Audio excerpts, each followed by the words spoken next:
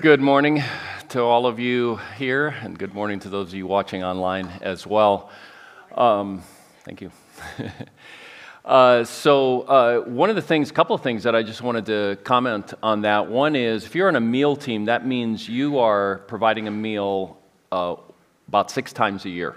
It's not like being on the meal team means you're providing a meal every week. A meal is being provided, but by your team. Some people do it once a month, but kind of the standard is to come in and do it every couple of months.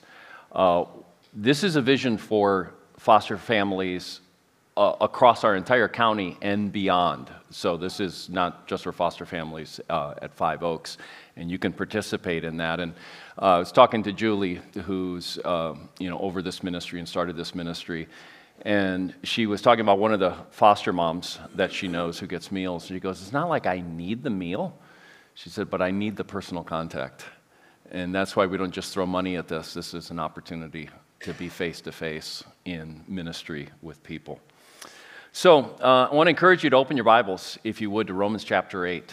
And so if you don't have a Bible with you, there are Bibles in the seat rack in front of you. If you're at home, hopefully you can go run, grab a Bible. If you're using a tablet or smartphone, we are using the NIV, the New International Version. And so we're in week 6 of our series on gospel resilience. It's really a series on Romans 5 through 8. By the time we're done, we'll have done 4 series through the book of Romans, covering all the chapters in Romans. It'll take several months, and has taken several months already. But we're drawing to the end of this series. And before we jump into the passage, however, we're going to ask God, as we do every week, God the Holy Spirit, to illuminate His Word and empower us to do His Word. And this prayer is based on Psalm 119. So please join me in prayer. Heavenly Father, as we look to Your Word, we ask that Your Holy Spirit would lead us. Open our ears to listen for what we need to hear. Open our eyes to see what You want us to see. Open our minds to comprehend what it is that we should understand. And open our hearts to the work of Your Spirit in us and around us. We pray this in Jesus' name. Amen. So just before COVID, early 2020, January, early February, an author, Sarah Eckhoff, she is a co-author of a book called Gospel Bound. And she recounts in that book a conference for Asian Christians that she went to in Kuala Lumpur. And she said she was sitting with Asian Christians from all over Asia, and specifically she said she just was watching those who were from China, given the amount of pressures that they're experiencing right now and have been experiencing for a while in China. One of the leaders who leads a bunch of house churches, one of the house church leaders in China, was talking about some of the greatest threats to the church in China. And he said the greatest threat to the church in China is not the church closings that are happening. He said it's not pastors being put in prison. He said the greatest threat is money. It's affluence. And it's a secularism, he said, that has the mindset that this is our permanent residence, that this earth is where it all is and where it's all going to end. And then he added this. He said, when tension eases between your earthly identity and your heavenly identity, that's the biggest threat. Persecution helps keep that tension. Even cancer tells you that earth is not your home. Hardship reveals reality, that we are bound for another home, for another life. It's really difficult to keep that tension. There should be a tension. There is a tension between our earthly identity and our eternal identity.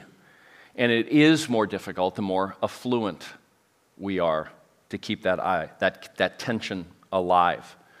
And so we've been talking in this series about some of the things that lead to people abandoning their faith, and what leads to a resilient faith, because that's the subject of Romans 5 through 8. It's about assurance of our faith, about making it to the end, and what happens to help us make it all the way to the end. But there's been a huge exodus in the church. Survey after survey after survey suggests this, not suggests it, shows this. I think most of us experience it as well. This exodus from the church, especially amongst the next generation.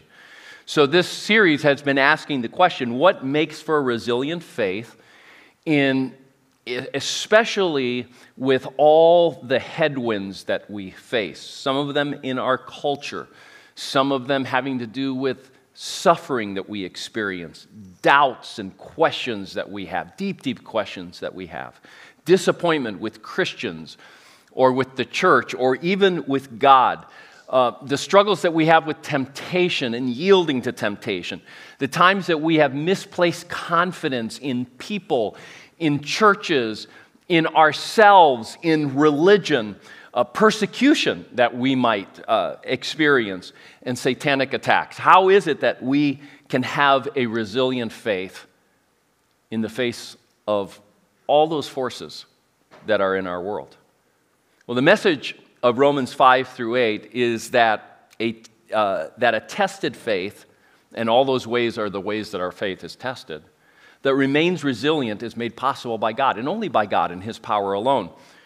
But we have a role, and our role is to cooperate with Him when we are tested. We're going to spend 3 weeks now finishing off this series. So we're going to spend 3 weeks in the last half of Romans chapter 8, where the Apostle Paul brings together all the things he's been talking about from chapter 5 to this amazing conclusion, this amazing crescendo that has earned this chapter. It's these verses, from verses about 18 to the end of the chapter, it's these verses that earn this chapter the greatest chapter ever written. There's nothing like it in Paul. And a lot of people call it the greatest chapter ever written, not by just the Apostle Paul, but ever written by any hand. Too often we fail to keep, though, the full picture in mind of what Paul is talking about here, and we miss the message. And part of the reason is we miss the big picture of what Paul is talking about, and we individualize what Paul is talking about. We make it about us. So this chapter is filled with really personal words that we ought to take to heart.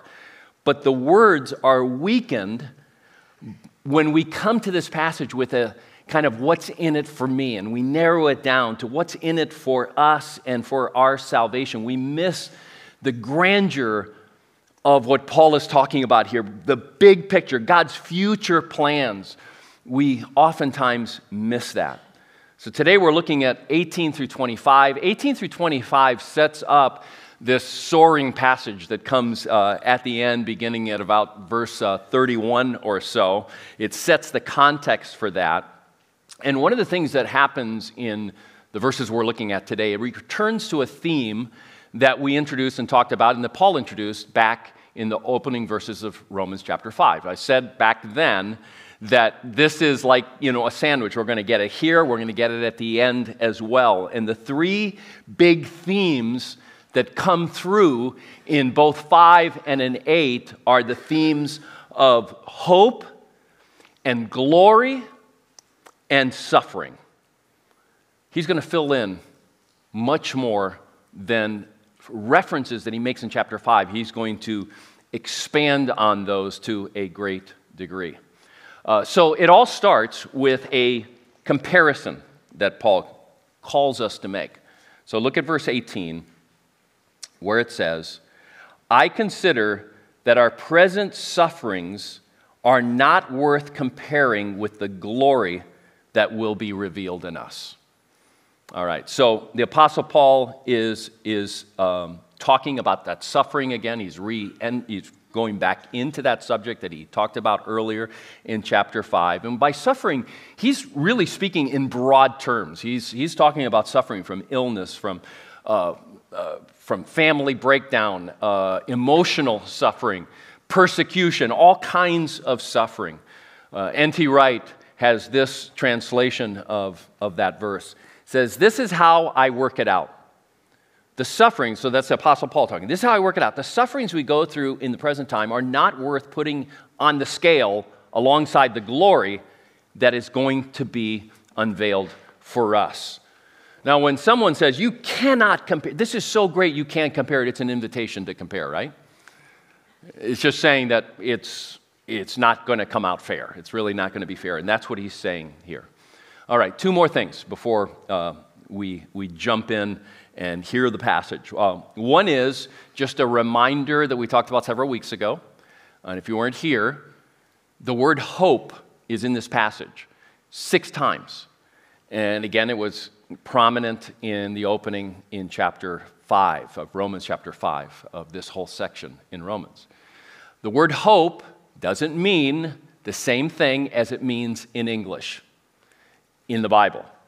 I'm not quite sure why we keep translating it that way, but we do. We use the word hope for that. Okay, so the difference is, the analogy that I gave before, is the difference between asking your parents, "Can we go to Disney World this year?" and them saying, "Maybe." And now you hope that you're going to go. All right? The difference between that's our understanding of hope. In the biblical understanding, hope is used for that feeling once your parents say, "We've bought all the tickets and we're boarding a plane on such and such date." That's the kind of, we don't use hope for that. We talk about anticipation, we talk about expectancy, excitement, that kind of a thing. When the Bible uses hope in these kinds of contexts, when Paul uses hope, he's talking about that second, more expectancy. So it's a confident anticipation.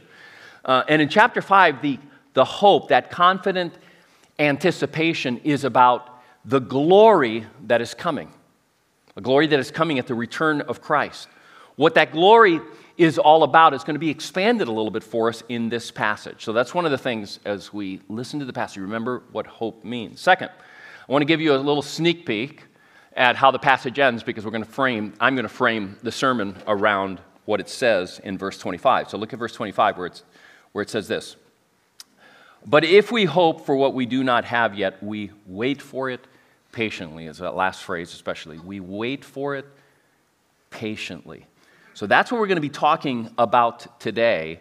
We're going to be talking about how to be patient or hopeful or persevere. And really what it's talking about is how to be resilient, because it is a word about perseverance, how to be resilient in suffering. So let's hear our passage being read. Follow along in your Bibles. Romans chapter 8, verses 18 through 25.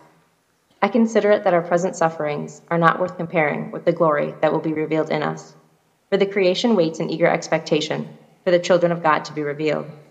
For the creation was subjected to frustration, not by its own choice, but by the will of the one who subjected it, in hope that the creation itself will be liberated from its bondage to decay and brought into the freedom and the glory of the children of God.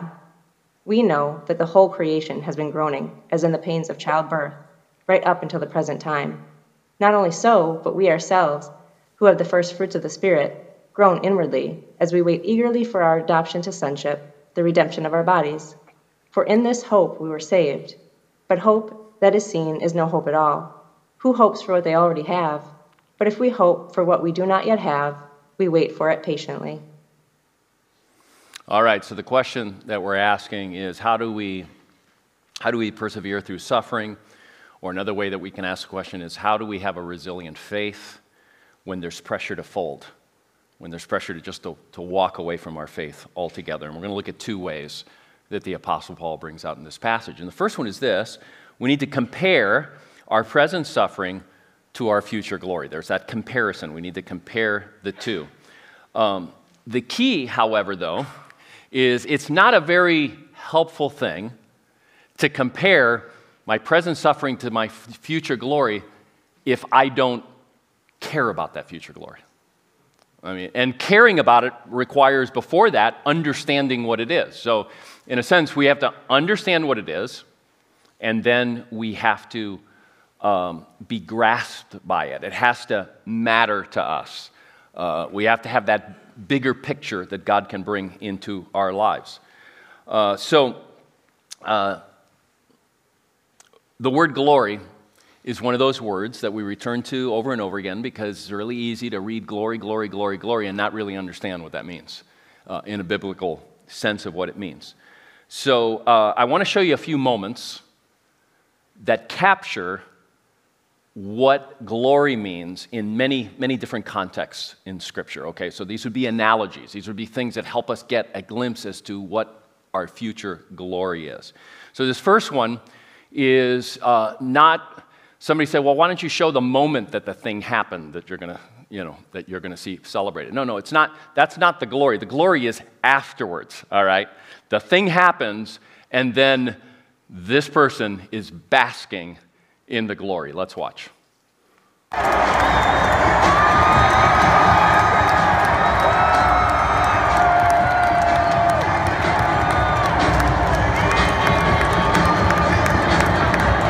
All right, if you don't know what that harks back to, that's not going to matter to you anyway, so I won't go on. I'll give you some other examples, okay? That's basking in the glory. Here's another moment of basking in glory, a moment of glory. That's Suni Lee from St. Paul receiving her gold medal, at one of her, or the gold medal in one of the competitions in the Olympics. All right, so I want you to look at this, and I want you to maybe insert the face or insert into this picture a moment of glory in the life of maybe one of your kids, nephews, and nieces, or one of your friends' kids, where you've gone to a play where they have practiced and practiced and practiced, and they have performed, and at the end of the performance, they all come out and they bow. That is a moment of glory. Or maybe winning a little league game, all right, in baseball.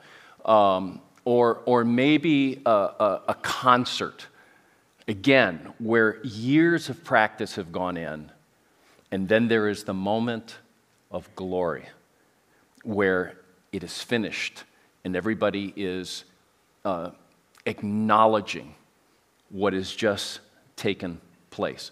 Now, the word glory in Scripture has oftentimes that connotation. It has another connotation as well, taken a little bit of a different direction. But think of a sunset that you've seen that has absolutely blown you away. I contacted a neighbor of mine. I said, send me the best sunset pictures you have. And right out of the back of where we live. And this is one of the ones that he sent me. And so it's this beauty, this just kind of like you look at something, and looking at a picture is one thing, but being there and seeing it, you go, oh, wow. Okay, so now we can put some words to it.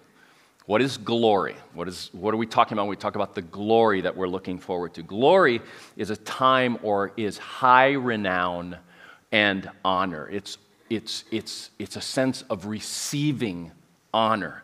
Another meaning that it has, and oftentimes they're tied together because it's why the honor comes, it's just magnificence or beauty. It's seeing something of beauty and magnificence that winds up grabbing us and us wanting to express renown and honor for that thing. So Paul says there is a glory that is going to be revealed in us that is so great.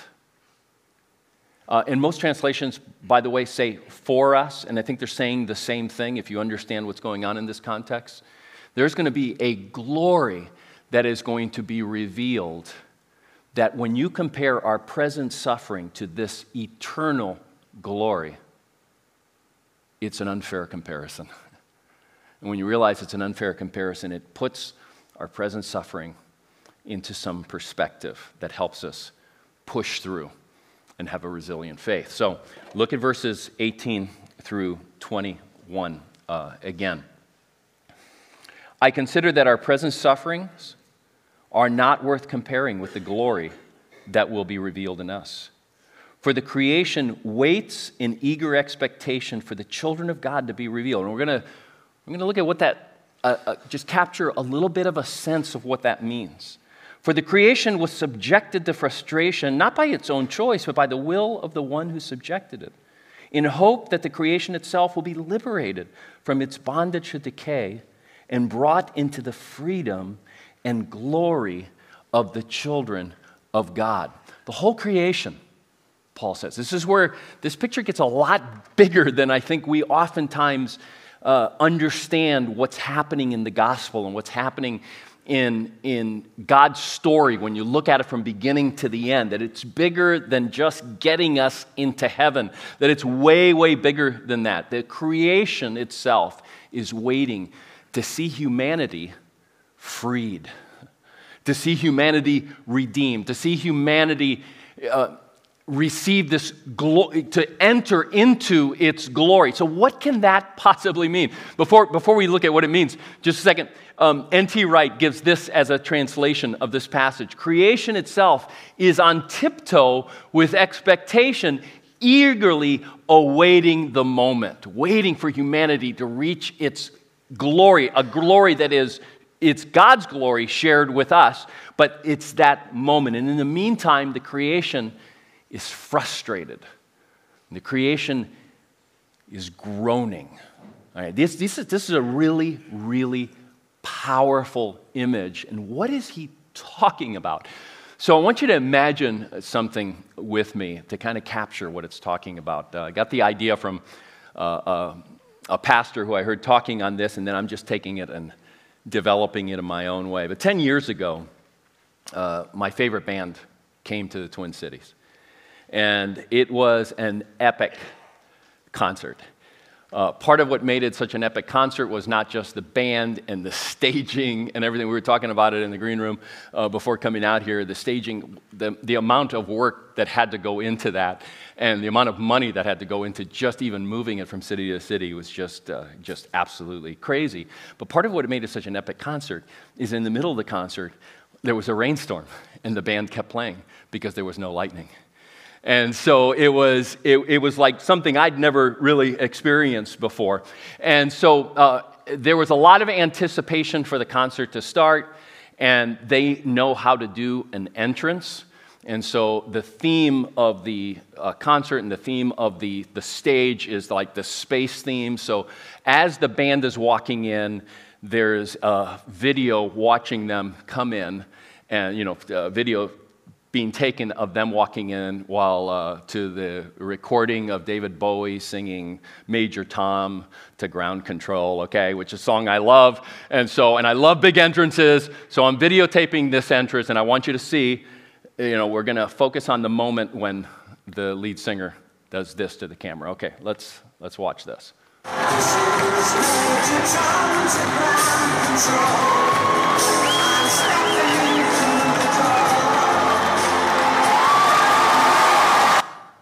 All right, you saw that there. Okay, now I want you to imagine something. This did not happen, okay? Make sure this did not happen. But imagine that right after that moment, Bono fell flat on his face, drunk. So the band is ready to rock. Tens of thousands of people. Some people spent the night outside because they had tickets to be on the field, and they wanted to be not only on the field, but as far to the front as they could be on the field. So they spent the night there. Everybody's been waiting. And now, tens of thousands of people have to wait for the lead singer to sober up before the concert can begin, if it's going to begin at all. Tens of thousands of people with all the anticipation waiting for the lead singer to sober up. What's going to happen? Once you figure out what's happening, tens of thousands of people are going to be groaning. The band is going to be groaning, like, and everybody's waiting. That's the picture that this passage is giving us of creation. It's like creation is waiting for humanity to sober up. And it's still waiting. It's still waiting for humanity to sober up. Bible story says, we looked at this last week, God creates humanity, and it's the pinnacle of his creation. And then he places humanity in charge of the creation to rule over it. It is what it's at least the purpose of being made in the image of God, and probably the meaning of being made in the image of God, is that we are made in the image of God. What does that mean? We are the created beings of the King, made in his likeness, and we serve on this earth to rule over creation in his stead. That's what we're created for. But we're dead drunk. Genesis 3 happens. So in the Garden of Eden, it was humanity's moment to shine by ruling over the earth in the way that God called humanity to rule over the earth. But humanity is dead drunk, and the creation now has to wait for us to sober up. And it's still waiting.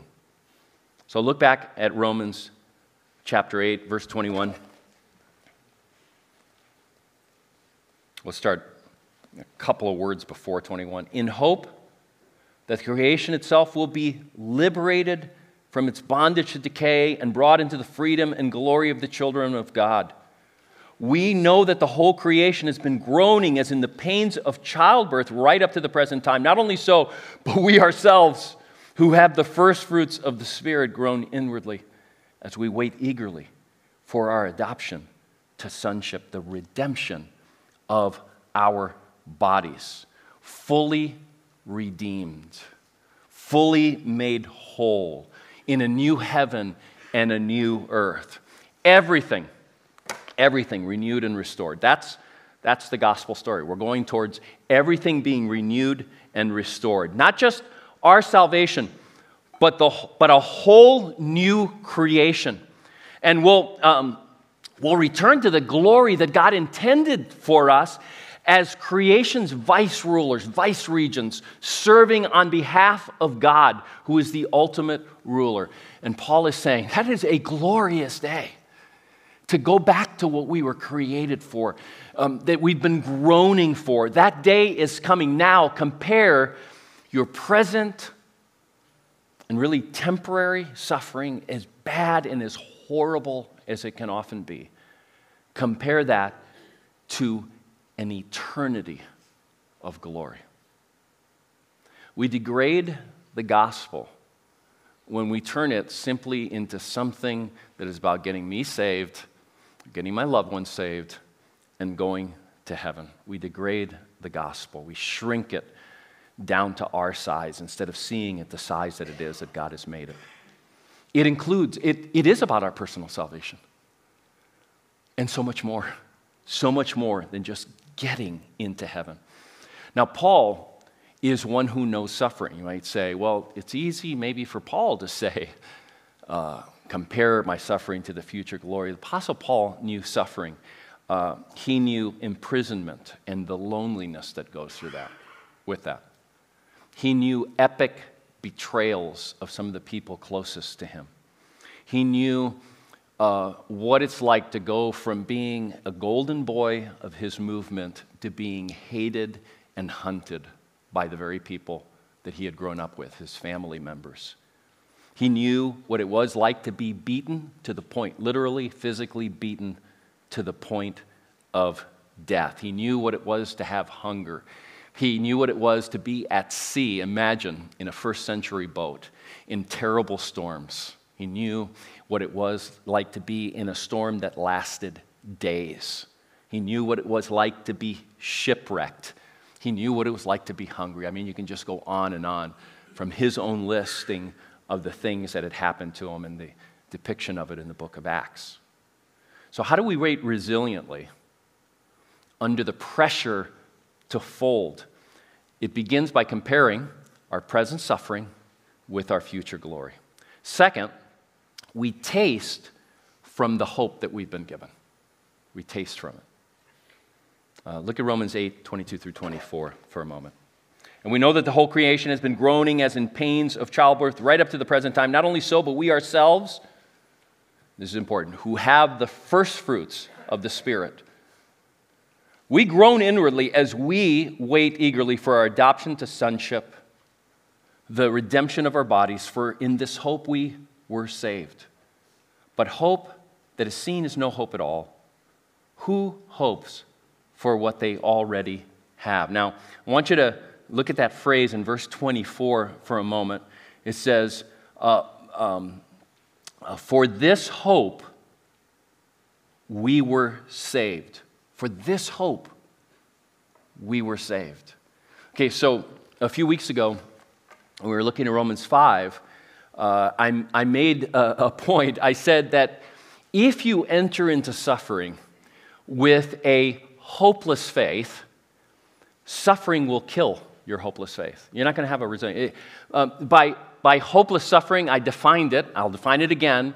It means a faith that is focused on kind of like, what are the benefits of following Jesus right now? And that's the focus. Like, this is it.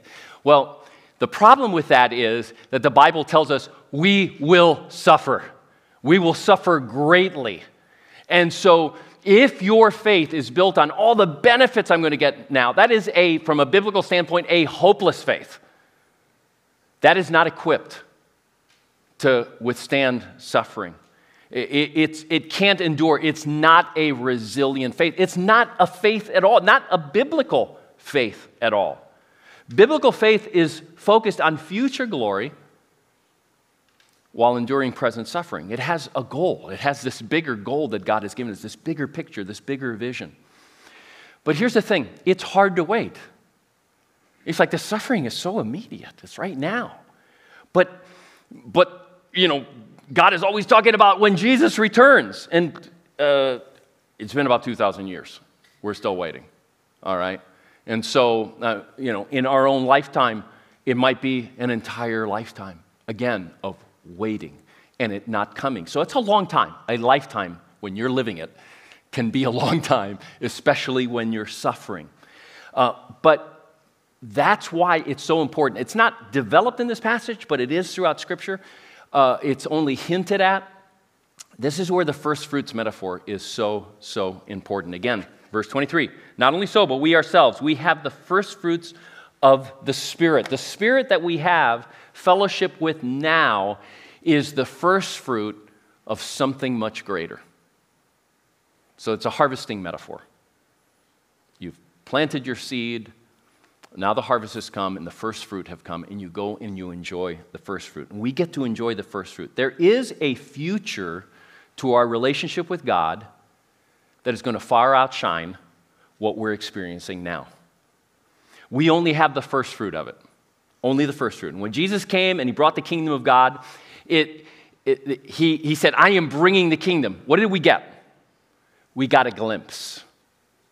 We got glimpses of what happens when God rules on earth as he does in heaven, as he healed people, as he fed people, as he raised people from the dead. We got glimpses of what was coming, but it was only a glimpse of it. It was an experience of the first fruit of it. But we do have right now, we have an experience and reality and a status that we can enjoy with God. We have that now. We have that. We have a taste. It's only a taste, but it is a taste. We get to taste it, and the taste is incredible. So we're not just waiting patiently. We're tasting it in all kinds of ways. We need to taste it. So what would that look like to taste it? Well, when we take time daily to read the Bible, to reflect on the Bible, to pray, we're getting a taste of our future perfect communion that we're going to have with God in his kingdom, when his kingdom comes in fullness. So when we stop to read Scripture, we need to read it like that. Intentionally, is recognizing I am experiencing right now the first fruits. God is communicating with me in his word. I'm listening to him and I'm speaking with him in prayer. It falls short in so many ways. It's a struggle. It's difficult. I've got all these thoughts coming in my mind. But stop and think about it. This is what I'm experiencing right now. We need to go forward kind of intentionally, consciously doing that. So in the morning, oftentimes, whatever I'm eating for breakfast, I've got my breakfast there, and I've got my phone, and I'm going through my news feed, or one of my favorite sites' news feeds or whatever, and I'm going through those and reading articles and stuff like that while I'm eating. That's different than when I go to a favorite restaurant. Or let's not say a favorite restaurant. When I eat one of my favorite meals that I only eat once a year. Okay, so we eat a pretty traditional Cuban Christmas Eve meal every year. I used to, once we started that tradition as a husband and wife, and for years, like for decades, I used to get shaky when that meal was coming. I would get nervous because the meal is coming, and it's going to be so good, and I'm so looking forward to it, almost to the point of ruining it.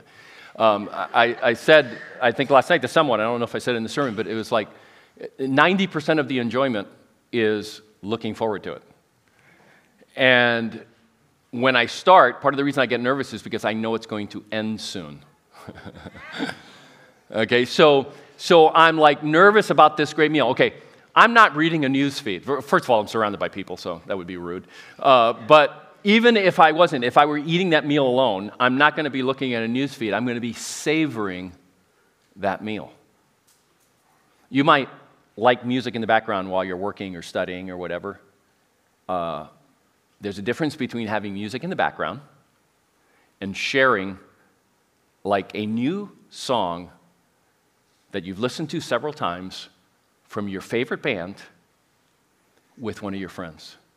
And you're pointing out various nuances that they're not going to get their first time listening to it, or if they don't have an appreciation for the band, they're not going to get that. And so if you have some music interests, you can relate to this. You're doing that in a different way than when you've just got music in the background. Now, what I'm suggesting is tasting means doing that with everything in our life. Stopping and thinking about, at some point, about everything that we do in life. So, here's some other examples. There's a day coming when our relationships are going to be pure and love will be perfect, and we can taste now what that's going to be like by savoring and enjoying and prioritizing our friendships and our families. We get a taste of that. It's one thing to enjoy being with your family. It's another thing to worship your family. Like worship, like this is the end all. It's not the end all. It is a taste of something that's even greater.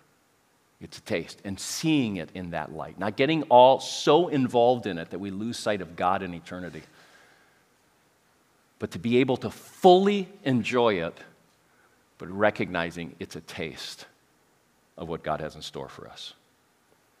Here's another example. The new heaven and the new earth will be given work to do that's going to be fulfilling and enjoyable. I listed those passages last week. We're not going to be sitting around playing harps. We're going to be ruling over creation. We're going to get back to what we were supposed to be. It's going to be fulfilling. It's going to be enjoyable. One of the things that we can do now is experience the joy of doing our work now for the Lord and for His glory. You say, my job is tedious. Do you know if you do your tedious job well, for the Lord, conscious of that, He takes joy in that. The Scripture shows that over and over again. He takes joy in you doing your tedious work well because you're doing it for Him. The day is coming when no work will be tedious, but there will be work. Lots of work to do. But this is an opportunity now to get a taste of it. If we'll be conscious, if we'll just stop for a minute. Think about it. The church, God's people, will be presented as the bride of Christ. Now we get a taste. We can value, prioritize, fellowship with other believers now. With all the ins and outs and difficulties and pressures and disappointments that come with that, there are times, like if we let the disappointments overwhelm us and we pull out of it altogether, we will never experience also those moments where we get a taste of what it will be to live together for eternity, bringing glory to God as we do the work that God has called us to do. So we've covered a lot of ground in this sermon. How do we wait patiently? We have to compare and we have to taste. Compare and taste. Look forward, enjoy it now in light of what is coming. Now I want you to look at this picture here. It says at the top what it is, otherwise it's a big blur because it's a screenshot of a video. It's Suni Lee's family, who we saw earlier when she gets her gold medal win. Now, if you've been around the Twin Cities for a while, you know that when the Hmong population was being settled here out of refugee camps and other type of situations, were being settled in this area, as well as some other areas, but a lot in this area. Like every immigrant group, when they arrived, it didn't take long for their kids to get into all kinds of trouble, and they were being ravished by drugs and gangs and all that kind of a thing, and it was hard for them to get their feet under them, just like every other immigrant group. But they've turned it around. They've turned it around. Their kids are, as you look at it globally, doing well, and they are become leaders within their communities and all of that. Now imagine someone from now attending that party and going back to, however many years ago it was that community was settling here, and saying, I've come from the future. And I have great news. You're going to turn it around. It's going to get turned around. And I just came from a celebration where one of your children is going to receive a gold medal for the United States. Can you imagine it? And be able to convince them, that it's true. We have that. We have that. We have someone, God, who has told us and given us a vision of the future, of the glory of the future. It should fill us with hope, and we should taste right now from what we have. So let's hear the passage. Let's hear the passage one more time, beginning in verse 18. Paul says, I consider that our present sufferings are not worth comparing with the glory that will be revealed in us. For the creation waits in eager expectation for the children of God to be revealed. For the creation was subjected to frustration, not by its own choice, but by the will of the one who subjected it, in hope that the creation itself will be liberated from its bondage and decay and brought into the freedom and glory of the children of God. We know that the whole creation has been groaning, as in the pains of childbirth right up to the present time. Not only so, but we ourselves who have the first fruits of the Spirit groan inwardly as we wait eagerly for our adoption to sonship, the redemption of our bodies. For in this hope we were saved. But hope that is seen is no hope at all. Who hopes for what they have already have?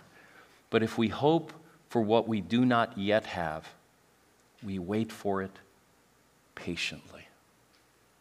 Let's pray together. Father, we thank you for this incredible hope that you've given us. A hope of future glory, and not just glory for us, for what can happen for the entire creation, and how that brings glory to you, and how any glory we have is just a glory that you've shared with us. It's hard to grasp. It's hard to even taste of it sometimes because the suffering is so great.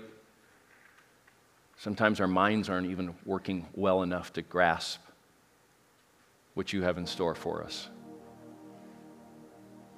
But I pray, Father, that you would loosen our minds and give us understanding and give us a vision of what it is that you are up to in our world, and what can be our part in bringing glimpses of what's coming as we serve each other, as we serve people in our world, as we seek to right what is wrong, as we bring your love into everything that we do. Pray this in Jesus' name. Amen.